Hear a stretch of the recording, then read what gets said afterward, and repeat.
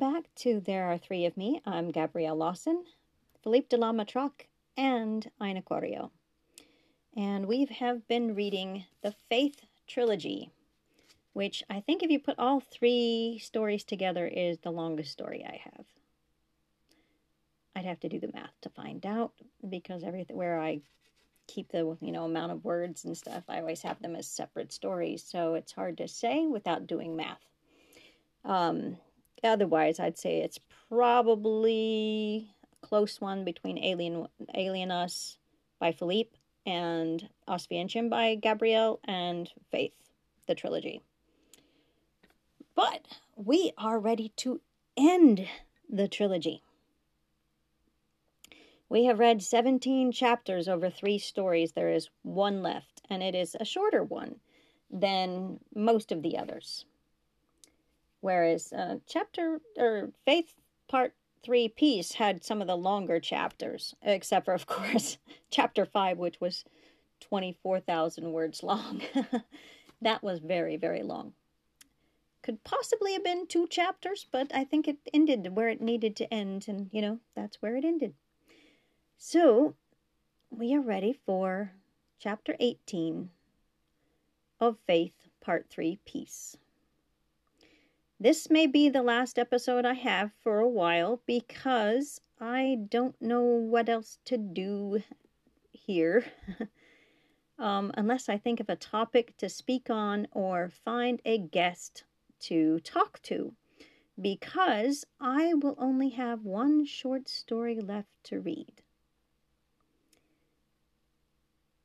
We have gone through everything that isn't a whip at this point, except for my newest Bucky Barnes story, and I don't quite want to read it alone.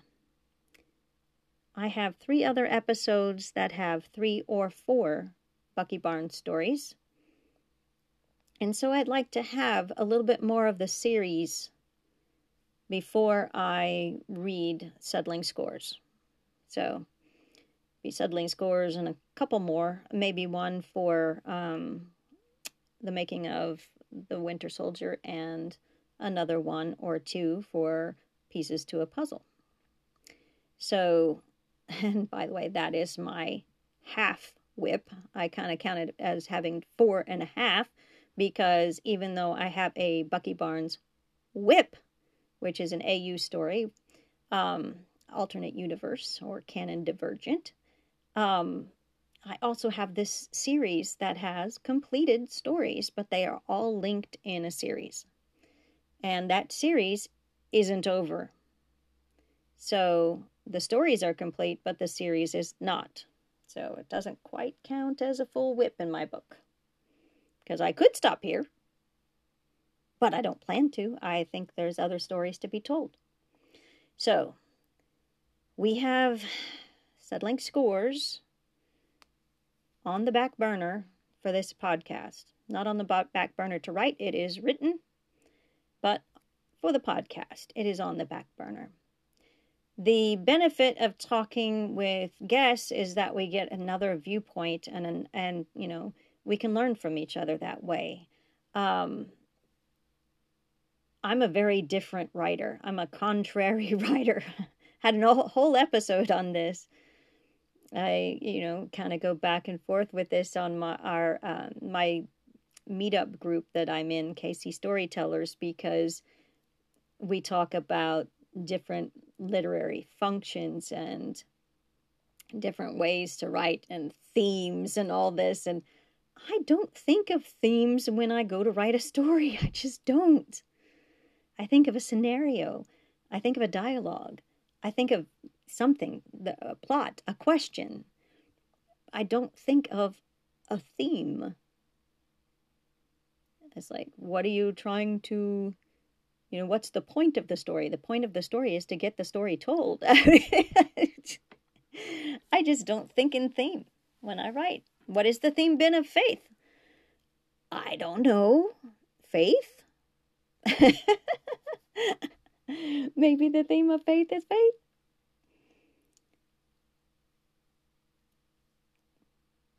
Faith alone can mean many different things. Faith in what? So I have faith in Jesus. I have faith in God. I have faith in my ability to write. I have faith in that my husband will be faithful to me. There's many different ways we can have faith. So faith is very broad in that sense. So is it the theme of faith? Maybe. I didn't set out to write it because I thought, gee, I'm going to write a story about faith. Or I'm going to write a story about not having faith. No, I was getting ready for bed in the bathroom, brushing my teeth and all that stuff, washing my face, when I heard Bashir confront Sisko with, I know why the Romulans joined the war, and he backed him into the wall, and Sisko was afraid of him, and I was like, oh my God. How did he get like this? And so I decided to put him in solitary confinement for 6 months. And how did I do that? I put him in a cave. All of that came from that confrontation, that very important scene in Faith Part 1, Hope, that confrontation between Bashir and Sisko. It even wounded Sisko a little bit, right? I mean, it was, whoa. When I heard it, I was just wowed. And that's also why I say I write by magic. Because how did that scene come to me? How did that dialogue suddenly appear in my brain? Fully formed. I didn't decide how it went. It just kind of happened. How is that? To me, that's magic. Some people call it a muse. Some people, I don't know.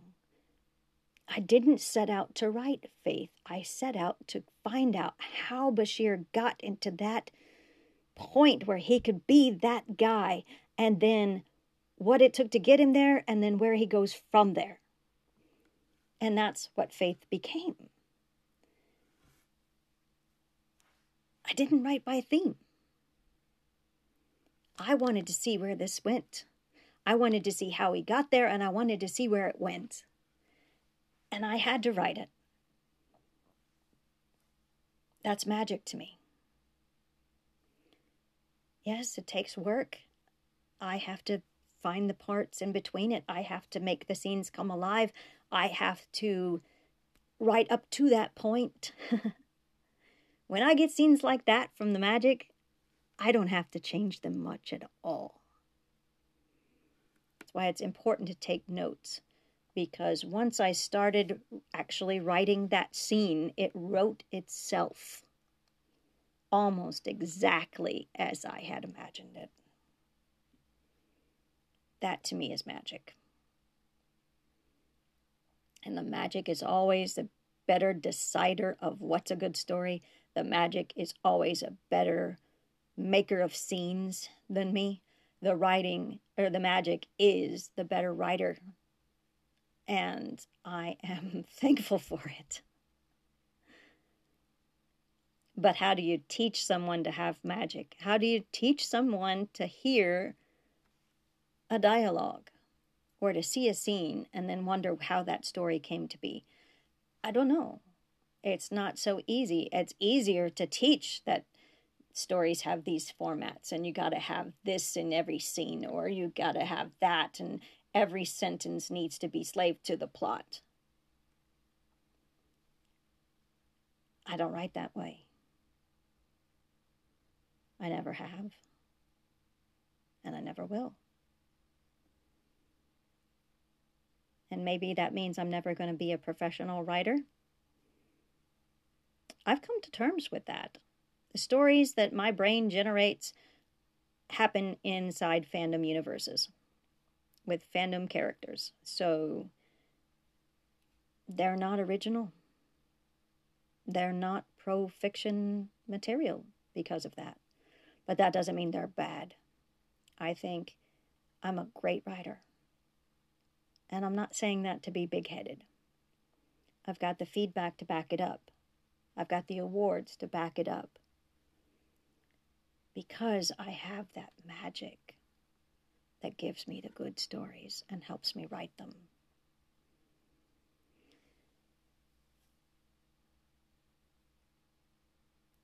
Some people look back at their early stories and cringe. If you were to dig out some notebook somewhere that has the stories I wrote in high school,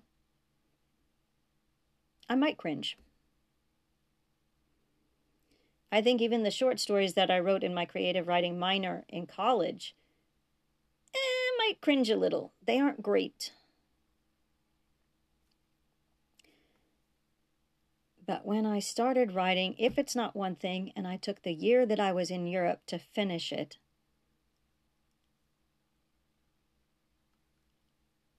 that's when I became good. It won an award. I was hooked. And then Oswiecim came out, and I think Oswiecim is like my magnum opus. I think it's the best thing I have ever written. Long form. First Consideration is one of the best short stories I have ever written, but Immortal is right up there with it. Healing Hurts is right up there with it.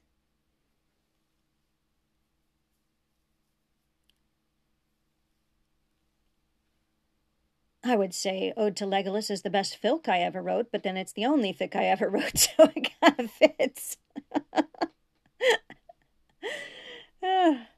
It's easy then to be the best, isn't it? It's the only. Well, I think the magic is a great thing, and I'm happy to have it. I'm happy that it's given me these stories and that I can share them with people. In the old days of fan fiction, you had to mimeograph.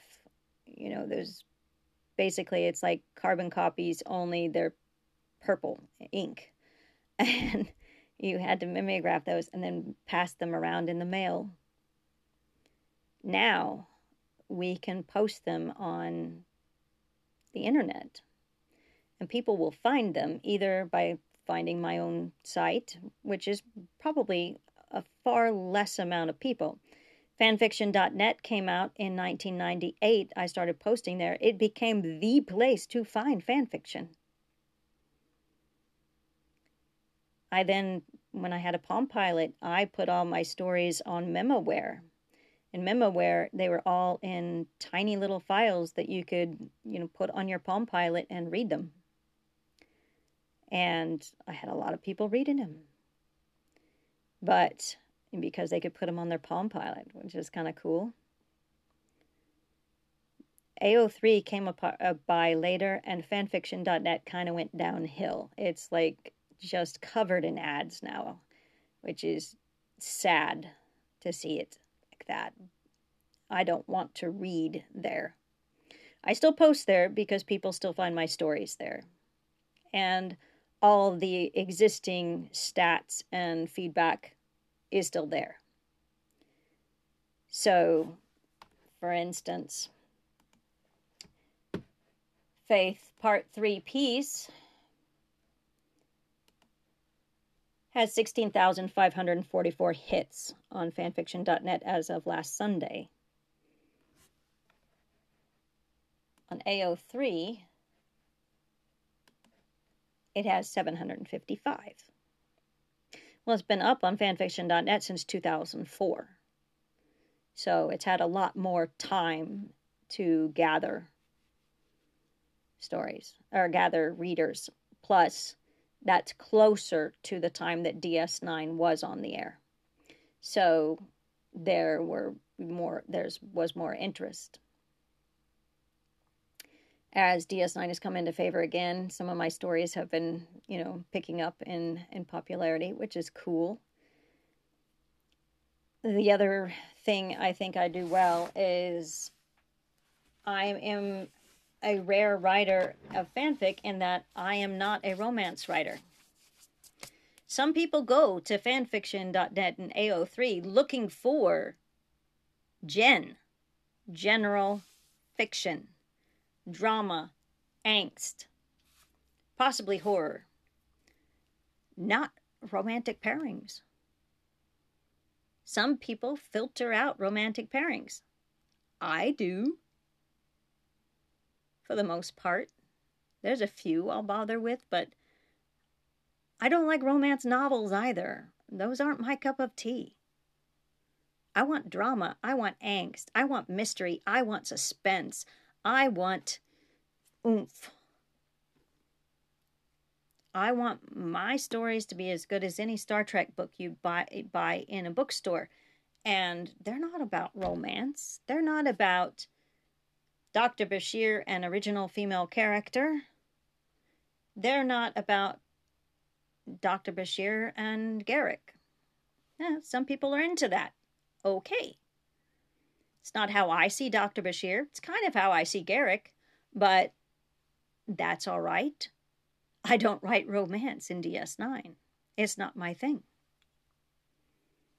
I do, Philippe does write romance in Alien Us, but these two characters fell in love on opposite sides of a planet through a telepathic connection. They could be kind of sappy that way, but they weren't touching each other. They weren't seeing each other. They were only hearing each other in their minds. Only at the very end did we get any touching, any seeing, and it was just like incredible for them because they hadn't. They fell in love without it, thinking they would never see each other again. That they would never be able to touch each other. Philippe has yet to write a sex scene in that story. In fact, they had their first little date there. He got a little break from sick bay to go to the galley to have some breakfast with Hoshi, and had a heart attack, and now is on Earth while Hoshi is away on a mission. So they're farther now than they were in Alien Us, farther apart. Finding home is not about that romance. Finding home is about healing trauma. And only then will he be better able to have a romance. Because right now, he is hardly sane, barely sane. And it stems from childhood trauma as well as everything that happened in Alien Us. Now, there is one sex scene that Philippe has written in Momentous Final Fantasy 15, Ignis and Aranea. It's mild, but it's there, chapter 23. It's mentioned other times, but it's not explicit like it is in chapter 23. Mildly explicit, I should say. Quite frankly, I'm a prude. So, yeah, of my the six of us, the siblings, I'm the most prudish.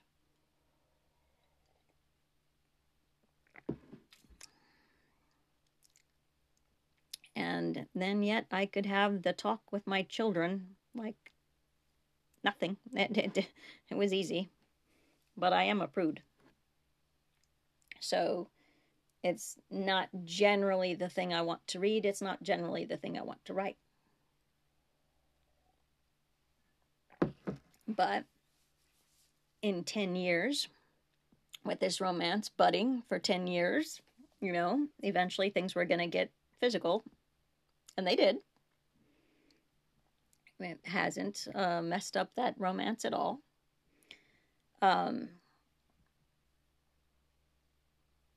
Yeah, it's just not my thing. And some people who go out and read stories, it's not their thing either, so they come and they find my stories. And they like them. There's a person who read Aftermath who was very glad to find my story because all they could find was Daniel's Zussman romances when Daniels has Hazel back home having his child. It just didn't seem like he would be gay. Or seeking out a romance with Zussman. I mean, cannot two men have a brotherly love for each other? Is that not possible? I think it is. Honestly, I think women and men can be platonically friends too. Not everything leads to sex, people. So, you know, if you want to read about, you know, Zussman's time in Berga and after, that's what Aftermath is about. It's not about romance. Although, there's hints that he's got his eye on somebody back home at the end. And Aiello does get married, so, but, you know, it's off screen, so he's just married in the epilogue. So, you know, life happens, but it doesn't always have to end up on the page. Anyway, let's finish Faith. Let's do it. Faith, chapter 18, coming up.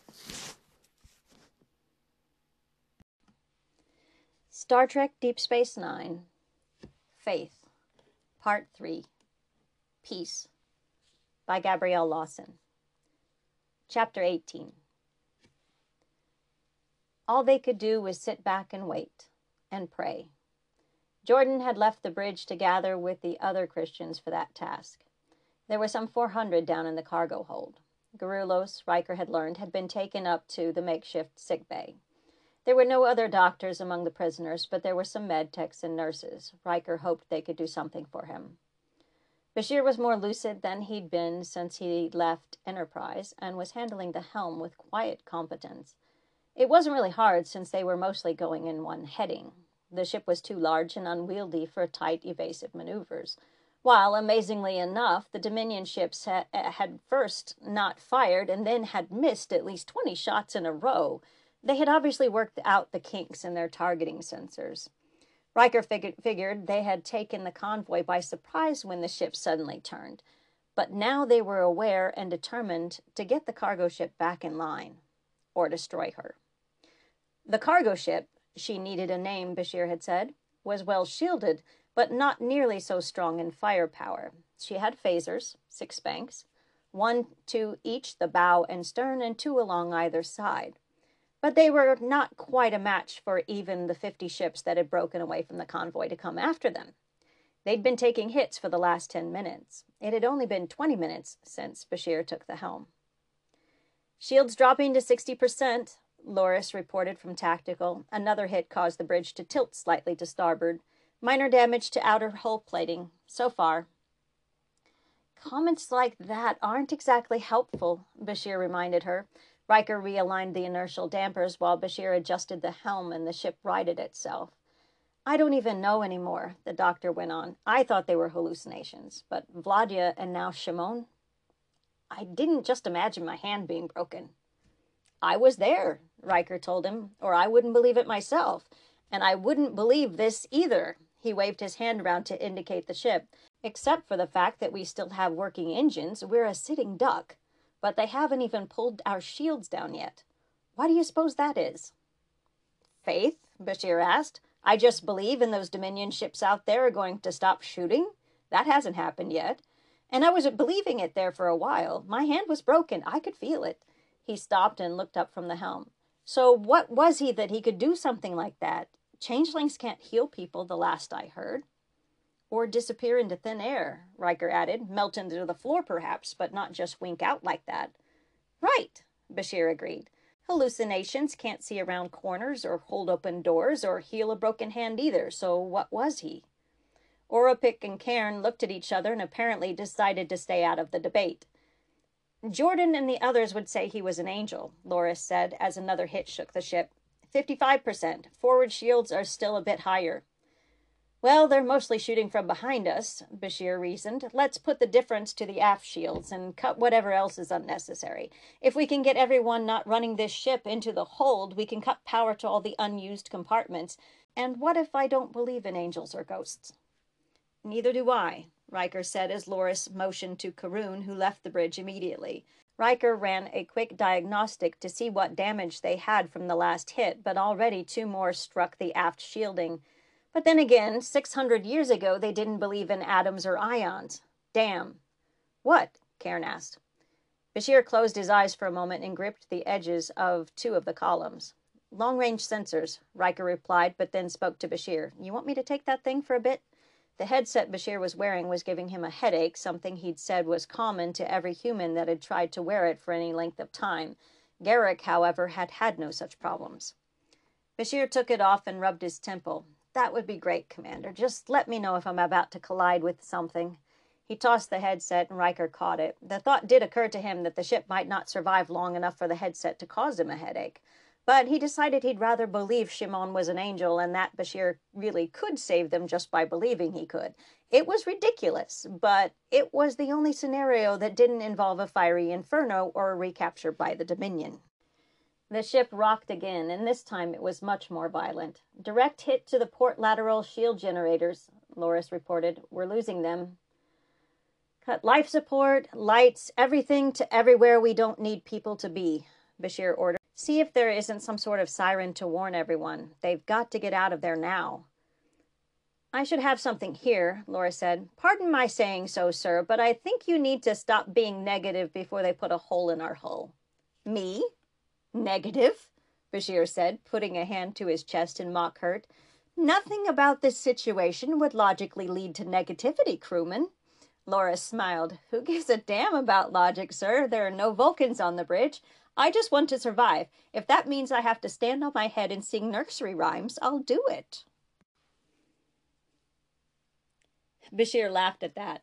He wanted to say it would certainly be amusing, but he didn't see how it would make the Dominion stop shooting at them. But he didn't. That would be negative. Negativity was apparently not the route to salvation for the good ship, whatever her name is, but it wasn't easy being positive. He'd had a lot more experience with pessimism this last half year or so than optimism, and broken hand or not, the facts of the universe, or at least this quadrant, hadn't changed. The Dominion was still allied to Cardassia, and the Breen were still allied to the Dominion. And all 3 were still bent on taking over the Alpha Quadrant, which left the Federation all too desperate to stop them. Inter arma einem silent legis, he thought. Ross's words fit too well with what he saw of the Federation, and especially Section 31. They were still out there too, and it was still apparent that they hadn't given up on him yet. One thing had changed, though. Himself. Julian Bashir no longer wanted to die. He didn't want to give up and let Section 31 make him disappear. He didn't want to sit in a pool of self-pity and wait for the universe to end. These other prisoners had seized a chance, an infinitesimal chance, at freedom, and they had fought for it with their whole beings. Many had fought the Jem'Hadar with bare hands, giving up their lives so that the others might go free. And Bashir, when his hand had knit back together in Shimon's grip, whatever he was, had started to sense that maybe there was something worth fighting for. Something worth fighting the Dominion, worth fighting Section 31, worth fighting his own demons. And if Shimon was an angel, well, his demons were still right there taunting him with every shot that shook the ship and decreased the power to their shields. We're not going to survive by fighting them, was what he said instead. We need to outrun them, outlast them. Take the phasers offline, divert power to the engines. We need to keep them at our backs as much as possible. Phasers offline, Riker acknowledged, and the ship surged ahead to warp 8.6. The 0.3 increase in speed didn't impress the enemy, however. They were warships, and warships could almost always outrun cargo freighters. They continued to slam torpedoes against the freighter's shields, and Loris continued to report the corresponding decrease in shield strength. Faith. Shimon had said faith was how his hand was healed, and faith would save the ship. Faith in what? Bashir had lost his faith a long time ago. He told Riker the only one he could trust was himself, but even that had been proven wrong when Deus ordered the breaking of his hand. He could not even control himself. How, then, could he have trust in himself? In others, then? He could no more trust them than himself. The Federation? The Federation included Section 31. The Christian God? He wasn't even ready to believe that such a thing existed. Shimon and his kind? He wasn't yet sure what they were, and if he didn't believe in God, he had a hard time believing in angels or ghosts. And yet, Captain Sisko had had visions of the prophets. Visions, though. Visions couldn't touch a person.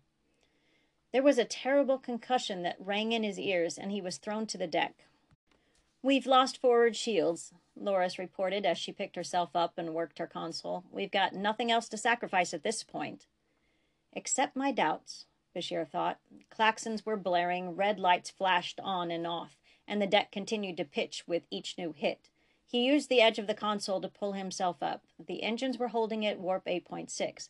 By his estimates, they would reach the edge of the Denexi lines in 2 hours. They just had to remain in one piece. "Is there any power allocated to communications?" he asked. "We can do without that." "Hard to port!" Riker exclaimed, and Bashir obeyed without waiting for an explanation. "You were right about this headset." Riker's head would be pounding by now.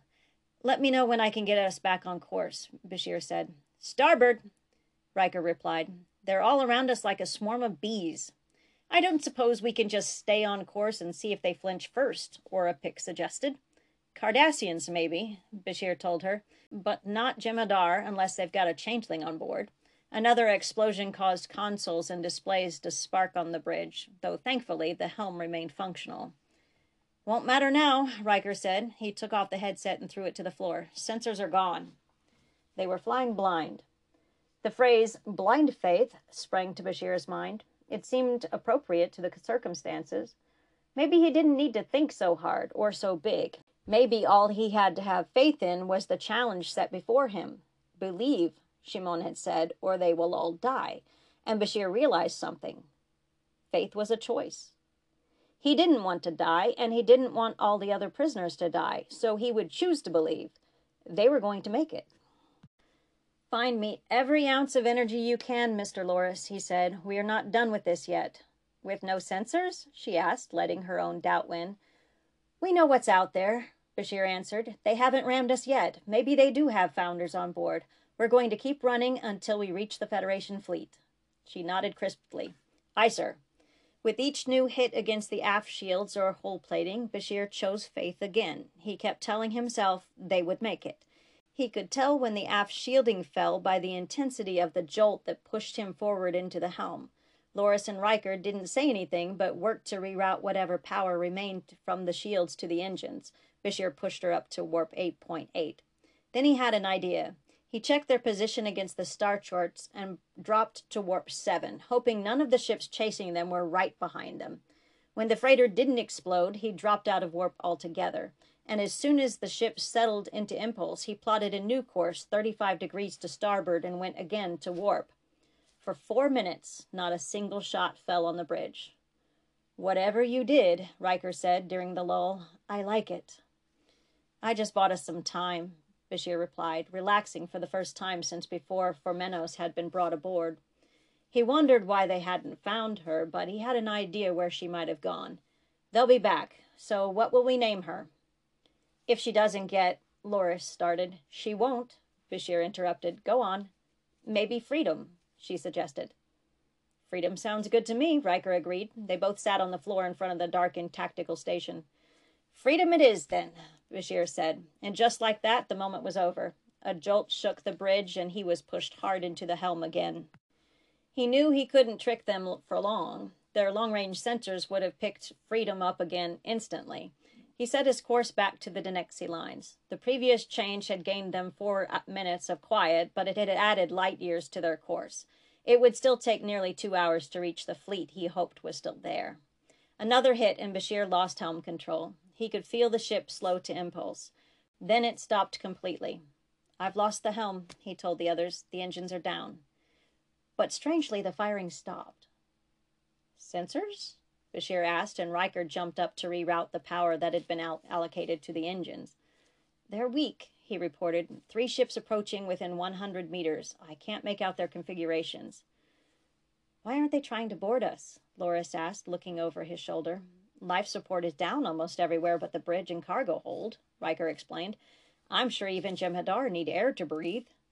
The hold's too crowded, Bashir said, thankful for their numbers. Anybody would have to be insane to try and beam into the middle of 6,000 people and expect to take over.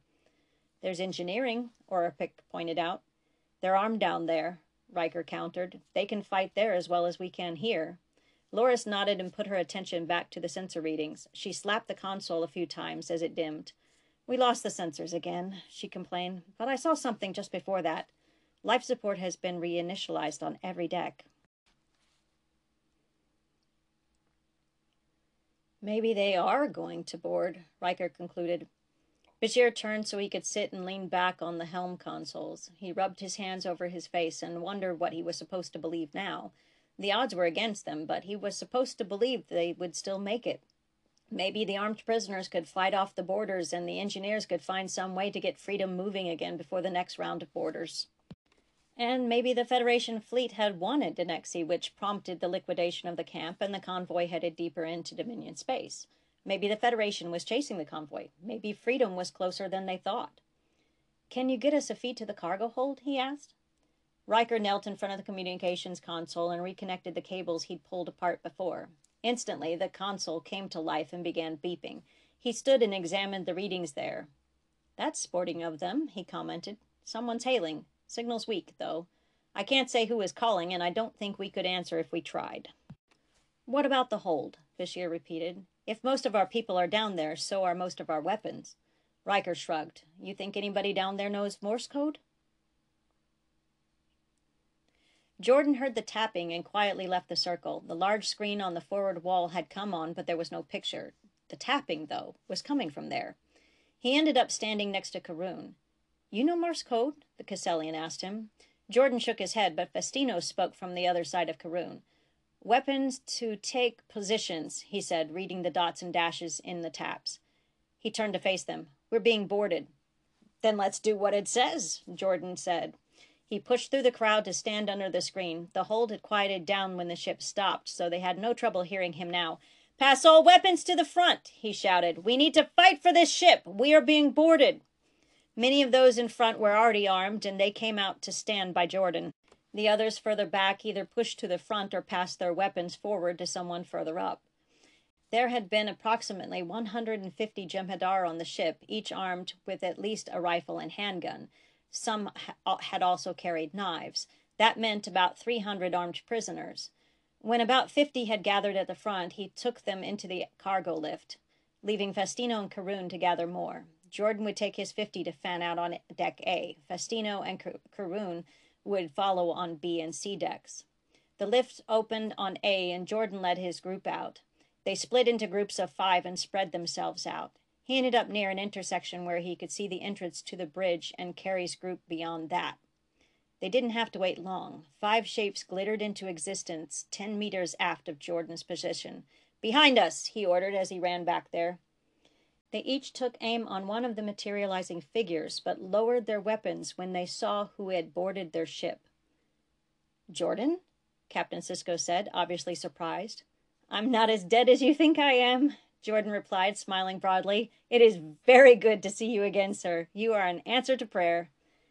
You know this man, the balding captain next to Sisko said.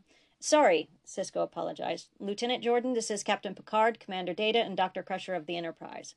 Jordan shook hands with each of them. Data was not overly tall, but very pale with gold eyes. Crusher had red hair and a friendly face. Then he turned to the short, dark-headed Trill lieutenant beside Sisko. I'm Ezri Dax, he said, and Jordan paused. Ezri? He asked, not extending his hand. Dax was a tall, confident science officer. What happened to Jadzia? Ezri offered him a gentle smile. She died nearly a year ago. I'm Dax's new host. I'm sure this is quite a shock, but we'll need to discuss it some other time. We scanned this ship, Picard said. You have over 6,000 on board. No Jem'Hadar or Vorta? Ezri was right. Jadzia would have to wait. We took the ship, Jordan said with pride. There are no Dominion personnel on board anymore. Are you in charge then? Data asked. Jordan grinned. No, sir, he said. I think you need to speak to our captain. Myers can take the doctor to the wounded. We could certainly use her help. Picard nodded, and Myers led Crusher aft. "Is anyone else beaming aboard?" Jordan asked, hoping he could tell the others to stand down. "Not at this time," Sisko replied. Holman obviously had similar thoughts. "I'll let the others know," she volunteered. Jordan let her go and led the other four to the bridge. "It's Jordan," he called as the door began to open. It was good that he had, because at least 3 of the people on the bridge were armed and their weapons were being lowered by the time the doorway fully opened. "It's Jordan," came the voice from the corridor, and Riker motioned that the others should lower their weapons. Bashir had kept up the silent mantra as he stood behind Riker on the now useless bridge. He let himself sigh when he heard Jordan's voice, but kept up the mantra in his head. He didn't want his doubt to win out and cost them all their lives. But when the door opened, he let the mantra go. It had worked. "Number 1, Captain Picard exclaimed as he stepped through the door. "I should have known you'd be in charge here." "I'm not," Riker replied and turned to the side. "He is." He held his hand toward Bashir, who felt a little out of rank. Behind Picard was a familiar face, one he had once looked up to and recently looked down upon. Now it attempted to fill him with pride, even as it regarded him warily. "Well," Bashir said, "you have good timing, I'll give you that." He was puzzled by his own feelings at seeing Captain Sisko. When Sisko had met him at the airlock on DS9, Bashir had felt like the deck under his feet had flipped upside down. But now, on this battered cargo freighter, he felt solid. Sisko had come, and they would survive. "I'll take that as a compliment," Sisko replied. "One more hit might have done you in." He stepped out of the way, and Ezri and Data appeared behind him. Ezri didn't look as happy to see him as he felt seeing her. She looked worried, and maybe a little disgusted. "Are you all right, Julian?" she asked, and Bashir remembered his clothes were covered in blood and grime. "I haven't been," he admitted, "but I feel much better now." He forgot about his filthy clothes and embraced what he was feeling. "Welcome to the Federation ship Freedom," he said, knowing that he meant it.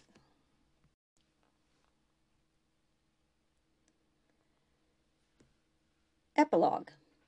Bashir welcomed Data on board as well and thanked Picard for offering to tractor the Freedom back to Starbase 186. But otherwise, he left them with Riker to coordinate the transfer of wounded to the surrounding Federation and Romulan ships. "How many?" he asked Captain Sisko when they found a moment of quiet. "The main body of the fleet dispersed," Sisko told him. "Only 206 stayed with us to chase the Dominion back." "Then it was lucky for you we happened along," Bashir said. "There were 300 in the convoy when we turned the ship around. Only 50 or so broke off to chase us." Sisko smirked at that. Then he blew out his breath. "I still don't understand how the ship is still in one piece." Bashir knew, but he still didn't quite understand.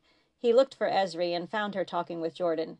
"Captain," he said, turning back to Sisko, "would you walk with me?" Sisko seemed unsure, but nodded. Bashir led the way, but stopped just before the door. "Oh, you have the bridge, Mr. Riker." Riker looked up and waved with a smile. "Aye, Captain." "I thought you had resigned," Sisko said as they stepped into the corridor. "Commander Riker thought I was safer in uniform than out," Bashir admitted. "Besides, I've been thinking I might like to stay in Starfleet a bit longer." They passed the corridor where Crusher and several nurses were tending the remaining wounded. She was busy with her work and paid the 2 captains no attention. Bashir was finding it rather enjoyable being captain of his own ship, even if only for a day. But he really wanted to get back to doing what she was doing. "A transfer, then?" Sisko asked. Bashir shook his head as they walked to the next door and stopped. "I don't think I'll need one," he answered. He touched the panel beside the door. It opened, and he faced his own failure once again. He stepped aside so Sisko could see and took a deep breath. "I killed them," he said finally. "I could only think of one thing, no more pain. They were causing me pain or threatening it, so I killed them." "I don't understand," Sisko said, stepping back so the door would close. He turned to face Bashir. "But I'm glad they're dead and not you." Bashir watched his face, his eyes, to see if that was true. "Was the Defiant ordered to Dnexi?" he asked. "No," Sisko replied, shaking his head. "We were ordered to find the Dnieper, Riker's runabout. We found it with your clothes aboard. We came to Dnexi looking for you. We just happened to run into a battle." Bashir could find no trace of insincerity in his eyes. Sisko really had taken the Defiant into the battle to find him. "I told the senior staff," Sisko went on, "except for Odo. You can talk to Ezri now." Bashir had mixed feelings about that. A weight lifted off his shoulders just knowing he didn't have to hide Cisco's secret anymore, but now Esri and the others were accessories like him. "What you did," he said, "is still wrong. But so is this. They were the enemy, but that wasn't a battle. I could have taken a rifle from the first one to fall, but I wanted to use the knife. I wanted them to bleed and hurt like they'd hurt me. But more than anything, I just wanted them to stop hurting me." He took another breath, and Cisco waited for him to continue.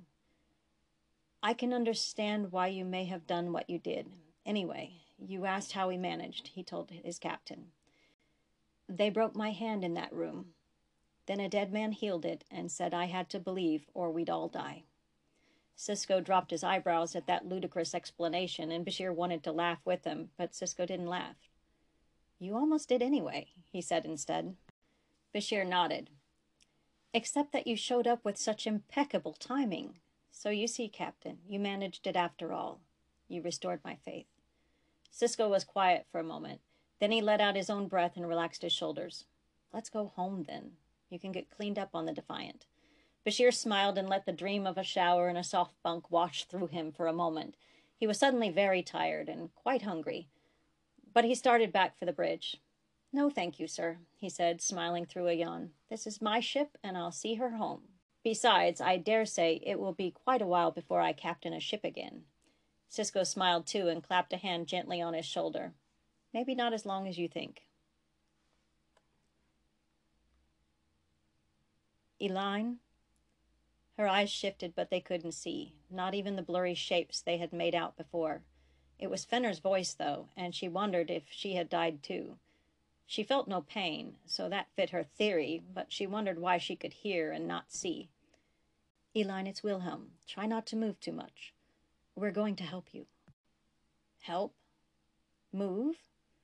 Maybe she wasn't dead after all. She flexed the fingers of her right hand experimentally. Pain shot through her fingers and sped up her arm. Without meaning to, she let out a cry. She heard a slight splash and felt a hand on her arm. Maybe Bashir had returned. "I think I'm delirious," she told him.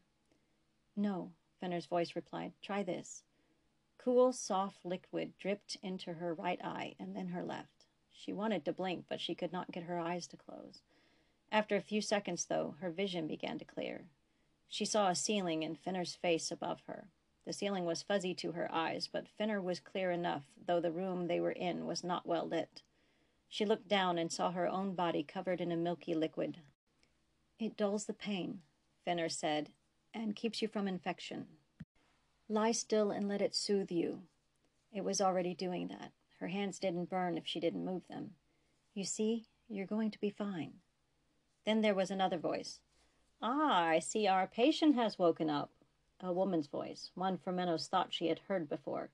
A dark head appeared opposite Fenner's. "Dayton," Fermenos whispered in her surprise. "How nice of you to remember me," Dayton said. "Eline, would you like to have a face again?"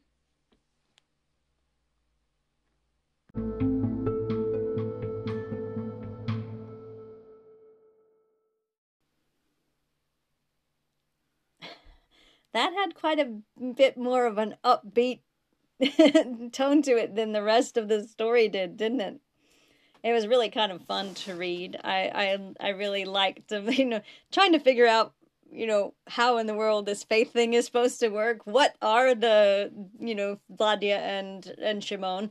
And they're going through all that. And I liked Loris's comment about, he said, if you're supposed to believe, if it was up to me and I had to sing nursery rhymes, I would do it because she wanted to live. I really enjoyed that. It was fun banter to write, and it was fun to just go with it. That what Shimon said: have faith, or they will all die. So he just had faith. They were going to make it. They were going to make it. They were going to make it, and he just had that as his mantra until Cisco and the others showed up.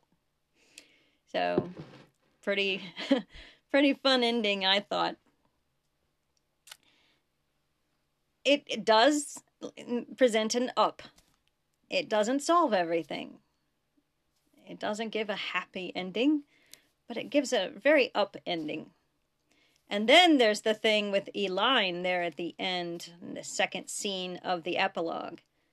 E-line for Menos with Dayton and Fenner. So Dayton got Fenner out before he died, even though she got caught.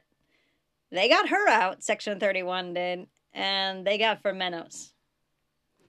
So I guess E-line is being recruited, and hey, she's got something special going on. She can wear different faces, so that could come in handy in Section 31. The question is she willing to be part of Section 31? Maybe to have a face and skin on her hands. So, turned out better for her than it did poor Chaldea Matingwa.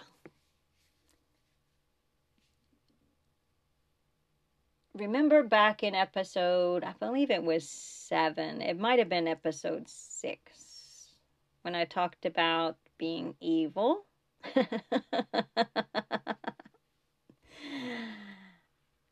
I told you, writers, to not be afraid to be evil. Jerk your readers around, tug on their heartstrings, make them laugh, make them cry, make them stay up all night because they can't put your story down. Yeah. I'm evil. I admit it. But I do classify my evil in 2 categories. One is good evil. If you've done it right, they thank you for it. The readers will thank you. They will enjoy it. They will stay up all night. They will skip work, not do their homework. They will do all that to keep reading your story, and they'll thank you for it. If you do it wrong, they hate you. So don't do it wrong. Make them love you. But be evil. It is fun and kind of like educational to take a character and put them through the ringer. And what do I mean educational? I wrote about a fire in the chest. Anger, like a fire in the chest, before I felt it.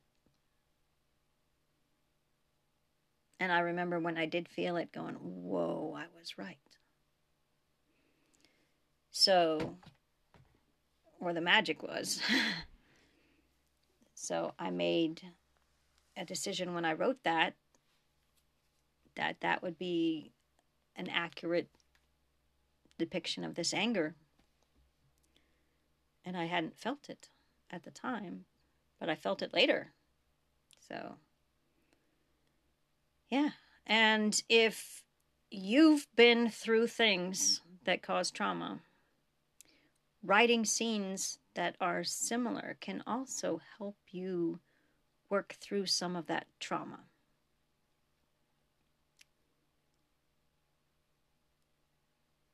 Putting characters through trauma and having them react with trauma has helped me through my trauma. It's like experiencing it in a safe way. And I think kind of that's what therapy does. So writing can be a form of therapy. And so can reading. Sometimes we read to escape, but sometimes we read to validate. To validate what we've gone through or what we feel. And I think that's one reason why there is so much / fan fiction. You know, people want to see themselves, see that gay people exist, that trans people exist. And so if the media will not show them that, they will write them into it. And that's great.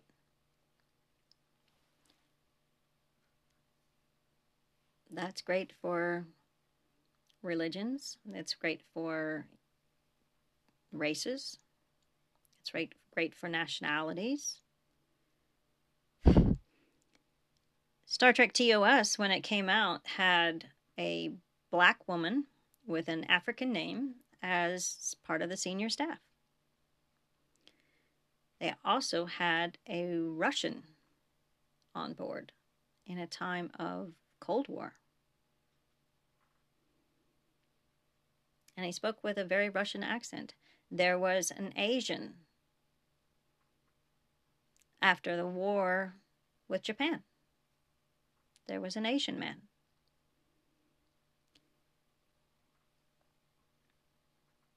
So there was something about, it was something about Gene Roddenberry's outlook on things, but, that by then humanity would have improved.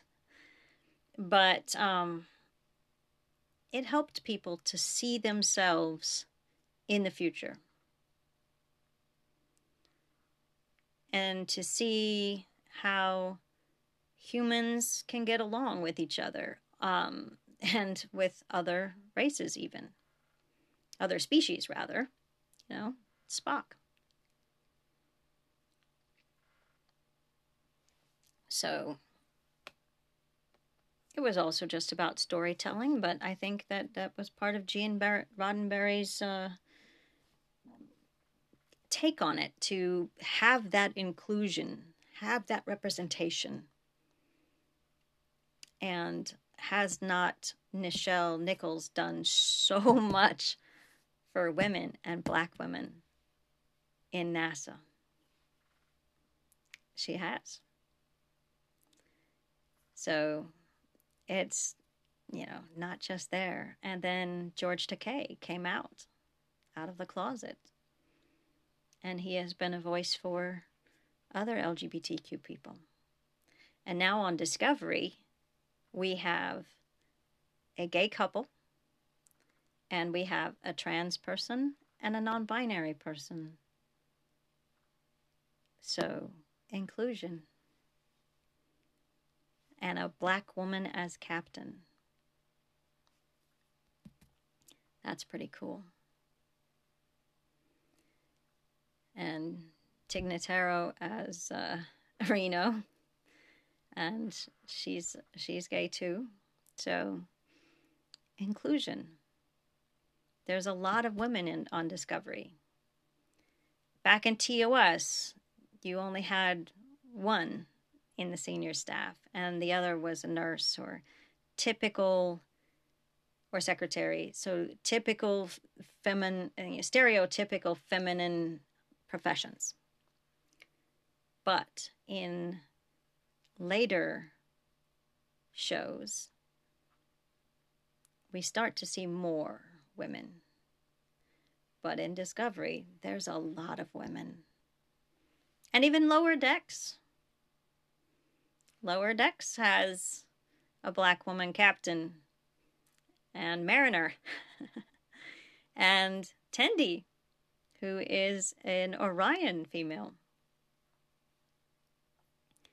There's inclusion, and I've loved that about Star Trek. It does show a more positive future for humanity, and that's why I love IDIC, Infinite Diversity and Infinite Combinations.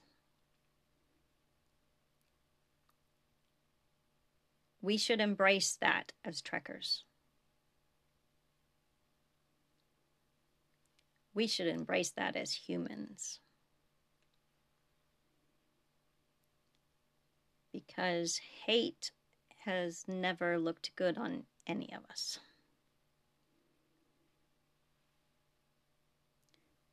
So I would like to see more of that in the future.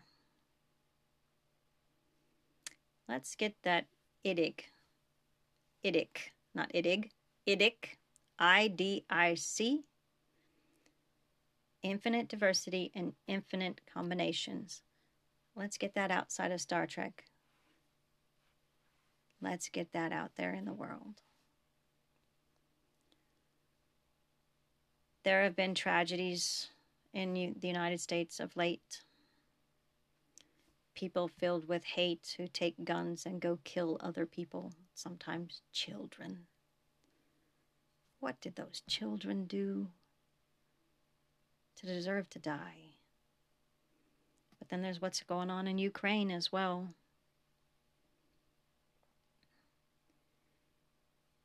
There's political parties built on hate that are gaining a certain amount of popularity in several countries. Maybe too many. And I hate to see any part of Europe going back anywhere close to the fascists. What Germany did in World War II is the epitome of horrible. And to think that any country in Europe would, that any political party of any in Europe would be like, yeah, we want to be like that. That just, that hurts. It just hurts. And it should hurt. 11 million people were killed in the Nazi genocide machine. That's not including those who died in battle, which was thousands, hundreds of thousands, I would imagine.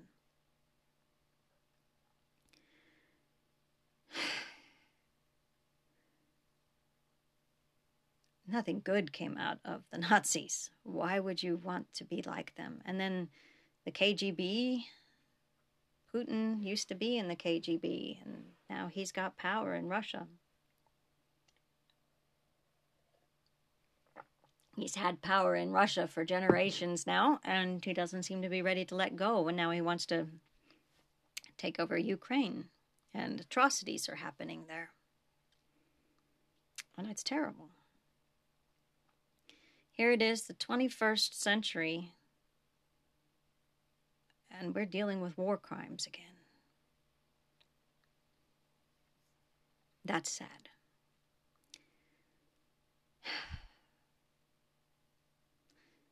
Fan fiction and writing in general can help us escape from these things, but they can also help us highlight them.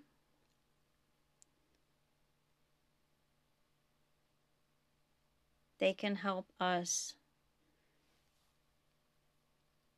share the communal trauma of it all and work through it.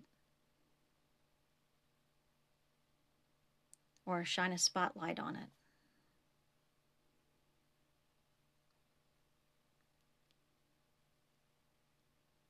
I really hope that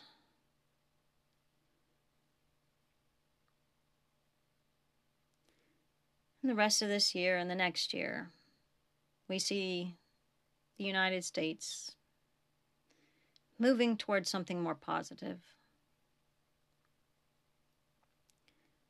I hope that for other countries as well. I would like to get to the point where we have a peace throughout the world. That would be nice. It's asking a lot, but I'd like to get there. All right, well, until I get an idea of what to talk about or somebody to talk to, this podcast is now going on hiatus. I might call it the end of the season if it goes on long enough, and just when I do start with season 9. I hope you have enjoyed Faith. I hope you enjoyed the finale and the epilogue. I hope that after all that drama, it put a smile on your face. I did say that it was going to get worse before it got better, and it got better last episode, but it got a lot better in this episode, and that is the end of the Faith trilogy. All right. It was good talking to you, and I look forward to doing this again, hopefully in the near future. If you'd like to reach me, to chat, ask me questions, tell me about what you thought of these stories, email me or tweet me My email address is inheildi@gmail.com. That's INHEILDI. And my Twitter is @inheildi, spelled the same way. Bye for now.